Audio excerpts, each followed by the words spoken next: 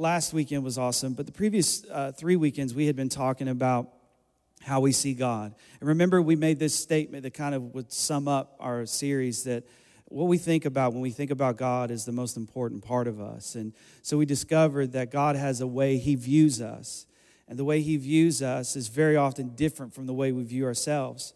And because we don't have a proper view of God, we can't have a proper view of ourselves. But when we come into alignment with how God sees us, we begin to see ourselves differently. We begin to see our life differently. So we talked about how we see God, how we see ourselves, and the last sermon was how we see what we have left. We talked about even what Derek talked about this morning, that what you have left is so powerful. And even though you feel like you're at the end of yourself, there's always something left. There's a praise left. There's someone left. There's something left. If there was nothing left, God would take us from this earth. But there's something left in our life that God has for us to say, to do, and to declare. I just believe that with all of my heart. And I was going to end on that and begin a new series, but God began to deal with my life about relationships, and that how I see Him affects how I see myself, but it also affects how I see my relationships, because how I see me really defines the relationships that are in my life.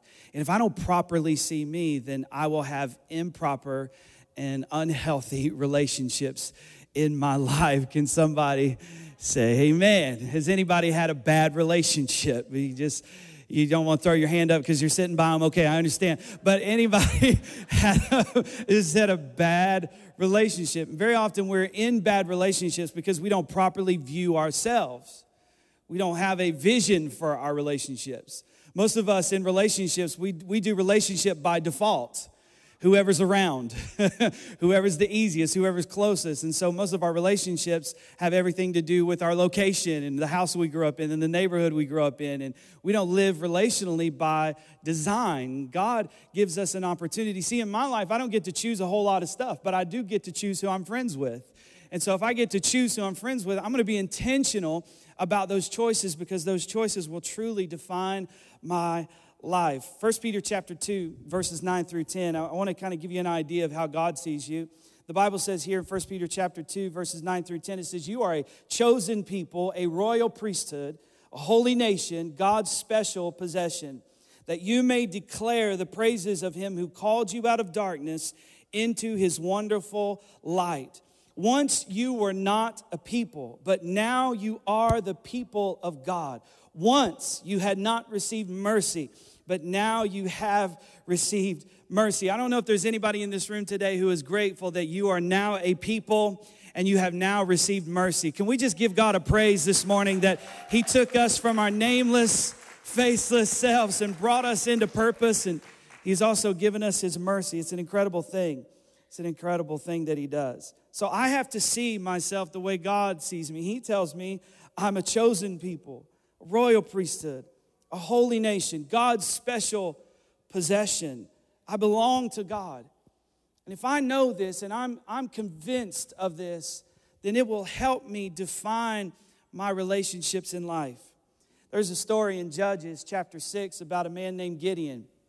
And Gideon is a really interesting character, and I do encourage you, if you get a chance, if you haven't studied the life of Gideon, to really study the life of Gideon. A very, very interesting figure, because when God comes to him, He comes to him in probably the lowest condition of Gideon's life. The Bible tells us in Judges chapter 6 that the Midianites had been provoking God's people to such a point that they were hiding out in caves. They had left the land that belonged to them and were now hiding out in caves. And the reason they were doing this is because every time they would have a harvest season, the Midianites would come in and steal their harvest. And every time that one of their animals would produce offspring, the Midianites would come in and steal their offspring. They were so oppressed by the Midianites that they left their homes and left their towns and went up into the cliffs and into the caves to live.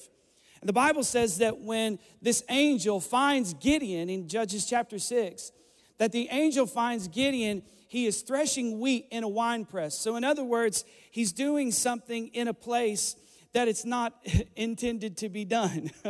Why? Because he is in so much fear of his life that he is literally completely out of position. He's out of his home. He's out of his land. He is in these caves, and now he is hiding the wheat because if they knew they had the wheat, they would come in and take it. This is the condition of Gideon. And in this condition, God sends an angel to sit right down beside Gideon and tell Gideon, he says this, he says, "Hello, you mighty warrior." What a greeting. What an incredible greeting. I love that God sits down beside of us in our worst possible condition and calls us what we are currently not. I don't know if this gets anybody else excited about the God you serve, but he sits right down beside of you in the worst condition of your life and calls you something you are not. Because God, this is what I love about God, and this is why I think the disciples left everything to follow Jesus, is because Jesus spoke to something in them that they knew was there, but they couldn't believe because of their surroundings. And Jesus came into this situation and called out their future and called out their destiny and called out their purpose in them to the point that they were willing to risk it all just to follow after this man who saw something in them that they could not see in themselves. And I love that this morning, this is what the angel of the Lord is doing in this room right now. He's sitting down beside of you, and you're a bad husband. And he's saying, "Hello, you awesome husband." He's sitting down right beside of you in your terrible financial situation, and he sits down beside of you and he says, "Hello, you blessed and favored one. Hello, you out of debt one. Hello, you free one." He sits right by you in your bondage and says, "Hello, you free one. Hello, you delivered one." I'm thankful this morning that I serve a God who sits by me, not just when I'm on a mountain, but he sits by me when I'm in the valley, threshing wheat in a wine press, and sees in me what I cannot see in myself. And so it's so important that I see what God sees, and that when he declares who I am, I don't run from it. The tendency is very often sometimes when God declares who we are and we look at our current condition, we run because we see the distance between where we are and where he calls us, and we're like, "I can't get there." And the whole point of this situation is for us to realize on our own, we cannot get there. But what we cannot do on our own, God can do through us. And in a moment, he can take a fearful man like Gideon and he can turn him into a mighty warrior that wins multiple battles and declares God's victory for his people. Watch this, just a few things I want to give you that are benefits to knowing who you are. And if you're taking notes, you can write these down. If I know who I am, first thing, I won't seek out a relationship to define me. This is good. If I know who I am, I won't seek out a relationship to define me. Very often in relationship, we are connected to people who tell us stuff about us. And so, for instance, if I don't know who I am, I'll connect to people because I'm searching for who I am. I'll connect to people who I think know who I am.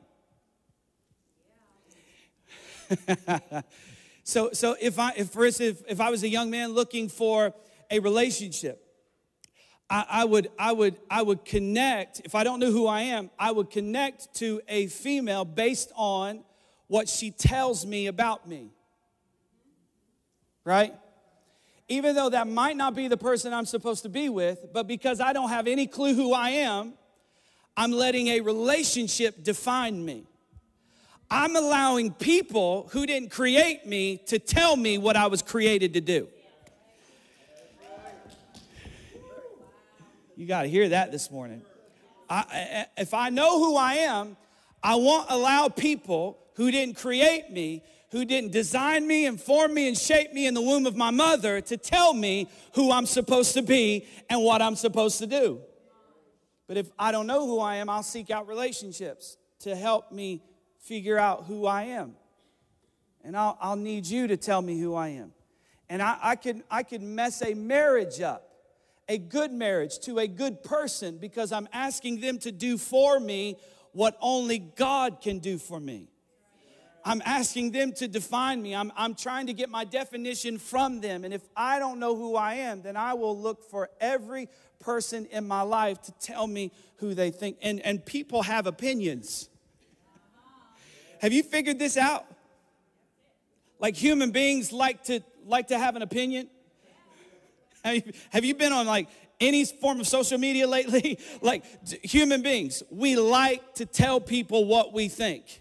And people are not shy to tell you how you should live your life, to tell you how you should think, to tell you what you should like, to tell you what you should be passionate about, to tell you what purpose you should pursue, to tell you what should be your goals, to tell you what education you should have, to tell you which side of every issue you should fall on.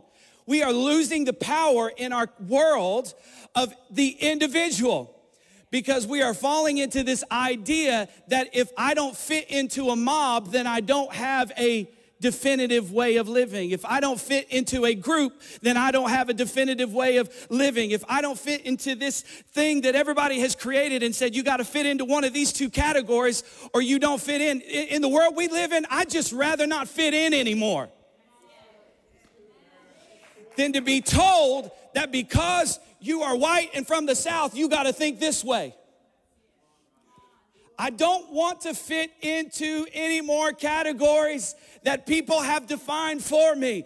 I don't want to go to relationship for definition. I want to go to the one who created me so that he can define me and tell me what my purpose is. Maybe my purpose isn't even to live here. Maybe my purpose is to go somewhere else. Maybe my purpose isn't to think like you think or to act like you act or to do it how you do it. Maybe we rob the world of our power by losing our identity. Because my power is not in my sameness. My power really is in my uniqueness.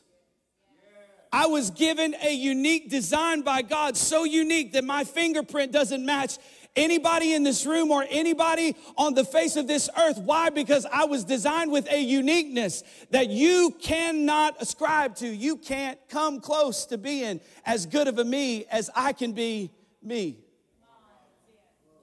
And I lose the power of who God created me to be when I fit in to the way the world defines me.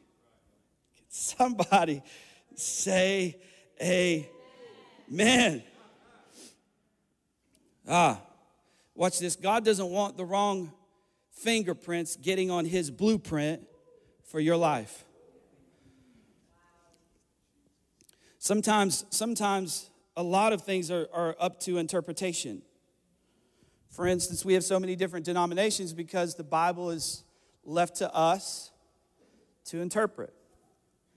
So the reason there's this denomination and this is because this one interprets this way and this one interprets it another way. And this is the reason why we cannot allow the wrong fingerprints to get a hold of our blueprint. Because if the wrong people begin to read the blueprint of our life, they'll think it says something that it doesn't say. People don't understand the value of relationships, the power of relationships. They don't get it. People don't complete you. People complement you. Very often we say, one could put 1,000 to flight, two, 10,000. And we act like we're not anything without two. Well, one can still kill 1,000. I'm not hopeless without you. You don't complete me. You don't make me whole.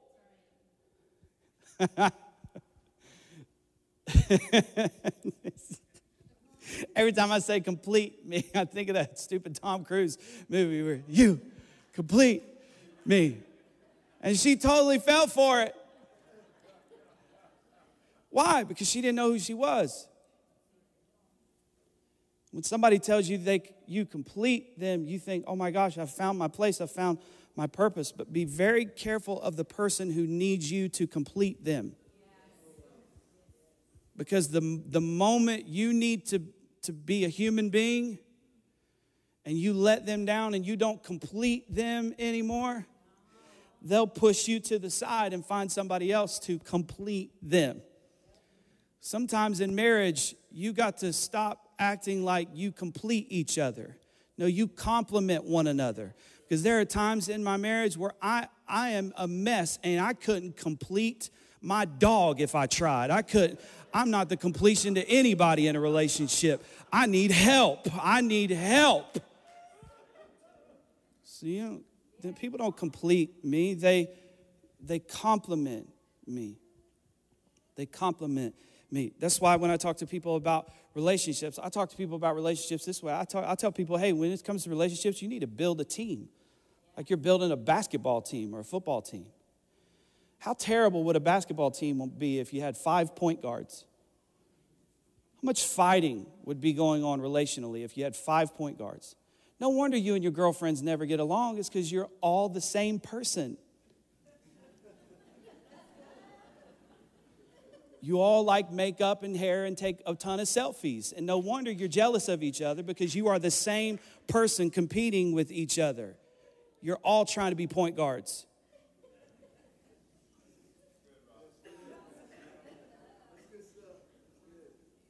Basketball team, you have 5 different positions. You have a point guard, you have a shooting guard, you have 3 guard, which is like a wing type person. They're like a slasher type person. They can shoot threes, they can drive to the basket. Then you got a forward, and then you've got a center. You've got all of these different positions and all of these different roles. And the reason that teams play well together is because they play well together. 5 people with the same personality don't play well together. Five people with the same mindset don't play well together. You've got to diversify your relationships. Oh, man. I wish I had 2 hours. If I know who I am, watch this, I won't abuse the good relationships in my life. Because if I know who I am, then I won't try to get you to be something that you're not. And every time I try to get you to be something that you're not, I abuse you. Because the word abuse just means to misuse. It means it was created for one purpose and you use it for another purpose. That's what abuse means. That's why it is abuse to put your hands on a woman,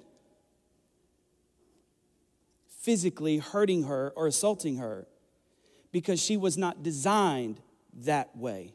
She was not created for that treatment. And every time you treat her different than the way she was created to be treated, God takes offense to that. And God will, watch the Bible when God says, vengeance is mine, says the Lord. Watch him when he says that anybody who abuses other people, don't you worry about it, I'll take care of it. He's like an angry dad. The other night, our dog almost did not make it through the night. He's a little bitty guy. But the reason I almost killed this thing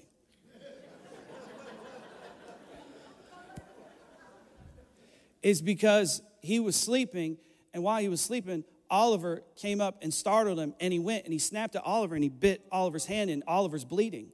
Now, I have no control. I don't know if you're like me, but when my kid is bleeding, like I literally have if you're the one who made that happen, I don't care why you made it happen. I don't care I don't care if he woke you up from your sleep. I don't care, little puppy dog, if you're just a little bitty guy and you didn't mean to. You made my son bleed. It is curtains, bro. Like literally, Judah's having to be like, Dad, back off. And the dog's over there in the corner like, because I have zero control. When you abuse or hurt my child, everything I know about my religion, everything I know about keeping cool and turning the other cheek, it ceases to exist. You are in trouble. And that's the way God sees it with his kids. You make my kid bleed, I got him. God said, don't repay evil for evil. I'll deal with this. We have this idea that our God is not a violent God. He's just like some super hippie God that drives a V-dub van, smokes weed, and just hugs everybody. Like that is not the God we serve. We serve the God who Ananias and Sapphira lied, and God dropped them dead right there on the spot because they were manipulating and trying to abuse and hurt his people.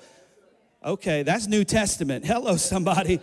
So you need to be careful how you treat other people. Men, you need to keep your hands off of women. Unless they ask you to put your hands on them, don't you dare touch them. That's God's child. Okay, somebody. Watch this. If I know who I am, Gideon's response to mighty men is this. He says, he's literally one translation, he says, mighty warrior, and Gideon says, pardon me?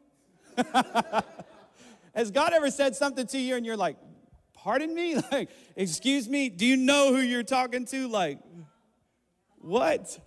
He says, pardon me? He said, that's a great idea and everything. He says, but what you don't understand is, have you seen my location? I don't even have a home. We're hiding up here in the mountains. And you're talking to me. Not only is my family the least of all of the people, but I am the least of all of my family. Like, in my family, I'm the one who didn't go to college. In my family, I'm the one who's not married with 37 kids and a perfect life. In my family, does anybody know what I'm talking about? Like, in my family, when I go home for Thanksgiving or for Christmas, Gideon says, I'm the guy that everybody looks at and goes, look at that guy. He's not married. Didn't go to college. He's nobody. Bring us in Sally so-and-so who went to college and she's got a degree, and Johnny so-and-so who's got 32 kids and he's got 47 grandchildren. His life is perfect. Bring him in, and it's like Gideon's over there sitting in the corner like, I have nothing. I have no accomplishments. I have no resume. Like, what are we talking about right now? He didn't know who he was.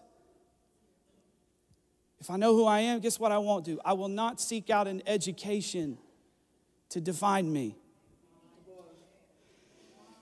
Or give me meaning. My degree or lack of a degree will not limit me.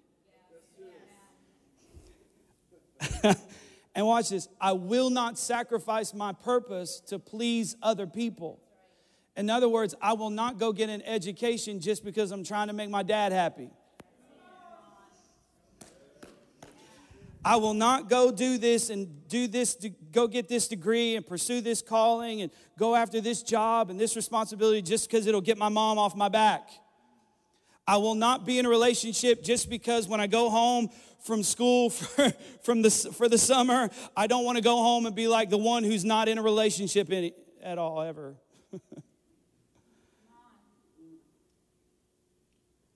Because if we don't know who we are, we will spend our lives trying to please other people. And we will end up with a life we never wanted, stuff we never wanted, to please people we don't like anyway. Bless the Lord. Watch this, and I won't see my location as a limitation, but the first step in my progression. He's like, hold up. Look where we are. Look at who I am.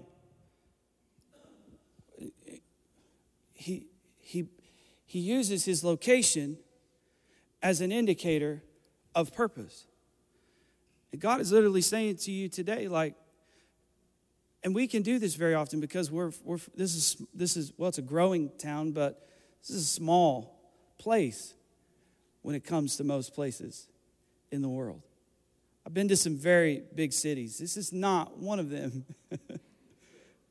And very often we can see our city as our limitation, the place where we're called. And if I could just get out of this city, if I could just go somewhere else, if I could just get to there, then I could be everything. And that might be the case because I believe there is a place for you. But what if you think you can change the world, but you don't give a rip about the people in your city? And God's saying, until you begin to change your city, I cannot use you to change the world. Because I can't use you to change the world if you don't care about the people that are around you 24/7.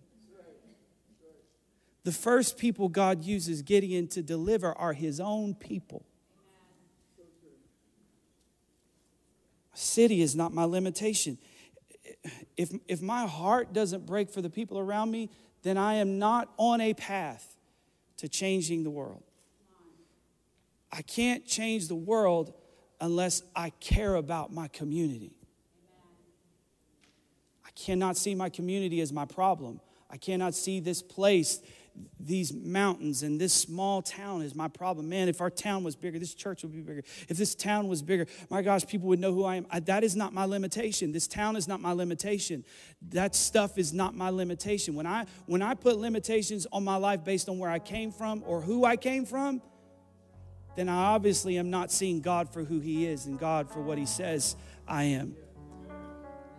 Remember they said about Jesus, can anything good come out of Nazareth? Absolutely. It can. Who you allow in your life is so important because every relationship you have, it either nurtures a strength or it nurtures a weakness in you. So you have to be cautious. You have to be careful. You have to be intentional about relationships. And the only way to be intentional about relationships is to know the God who created you. Because when you let him define you, it defines for you who and what is going with you in this journey called your life. It clearly defines it, because when I know where I'm going, I know what I need to get there, and I know who doesn't need to go. Like in my life, if I knew today after church I was going to go to the lake and I was going to go jump off of cliffs, there are just certain people in my life that can't make that journey with me.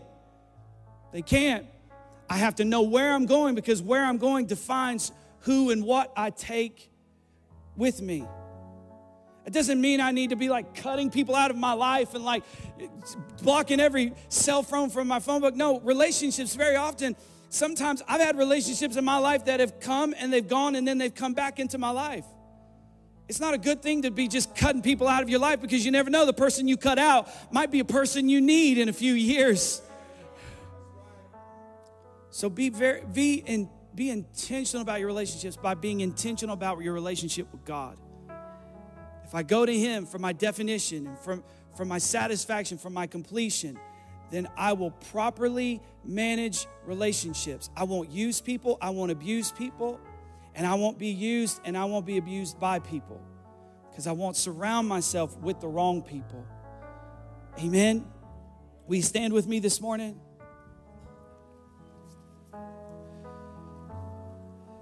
Just a few thoughts and I'll leave these with you and then we'll close. When you have people in your life who can do what you can't do, they can take you where you cannot go on your own. When you're choosing friends, don't limit your friendships to people who can do what you do. Broaden your relationships to people who are very good at things that you're not very good at.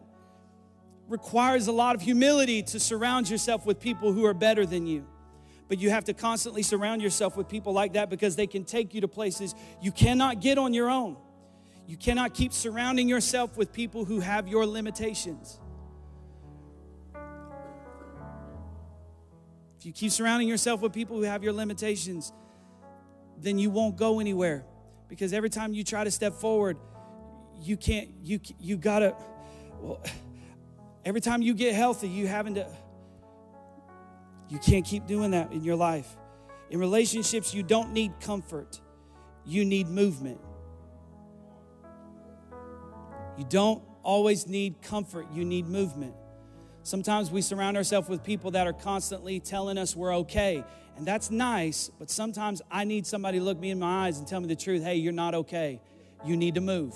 If you stay here any longer, you will die. Is there anybody in this room who is thankful for people who will tell you the truth? Come on. Come on. You know you've got it good when you got people in your life who will tell you the truth. If you're not careful, you will turn allies into enemies and enemies into allies. You'll be like Saul, who took David, who would have been his greatest ally, and made him an enemy. And he was supposed to destroy an entire people group off the face of the earth, and he didn't do it, and he brought them in, and he made them his friends. He got it all messed up and his life fell apart because he didn't know that the people that were pretending to be his enemy and telling him everything he wanted to hear were actually wrecking his life. You need people who will tell you the truth. Will you bow your head with me today? Father, I thank you today that a clear view of you gives us a clear view of us and a clear view of who you have called me to be and what you have called me to do helps me to define one of the most important aspects of my life, and that is my relationships. Help me to not live relationally by default, but help me, God, to live relationally by design. You have designed the world to function in such a way that every part plays an incredible role in everything that we see around us. And God, help us to see that our relationships play a huge role in where we go in this life. We can't be lazy about our relationships. We cannot be unintentional about relationships. We have to be focused. We have to be intentional about who we allow into our lives. Where we're going in this season determines who and what can go with us. And so, God, help us to see you clear so that we can see it clear. In Jesus' name we pray. And everybody said amen. Come on, I wonder if we could just put our hands together and just thank God that He cares so much about our relationships. He cares. He cares. He cares. We have a plan for almost everything. We have a strategy for almost everything. But we just let people in our lives without any type of thought and intention. We can't do that. We have to be specific. Even Jesus, the Bible teaches us that He chose His followers. He didn't just say, hey, anybody who wants to just be one of the 12, hey, sign up, fill out this form, and you're on board. Pass this test, and it's you. No, He personally went and hand-selected, hand-picked those 12 people who would be the closest people to Him in those 3.5 years of ministry on this earth. If Jesus chose His relationships, how much more do you and I need to choose ours? Amen. Well, I love you. God bless you. Thank you for being here today. Be careful with the rain in the parking lot, and we hope to see you very, very soon. God bless you.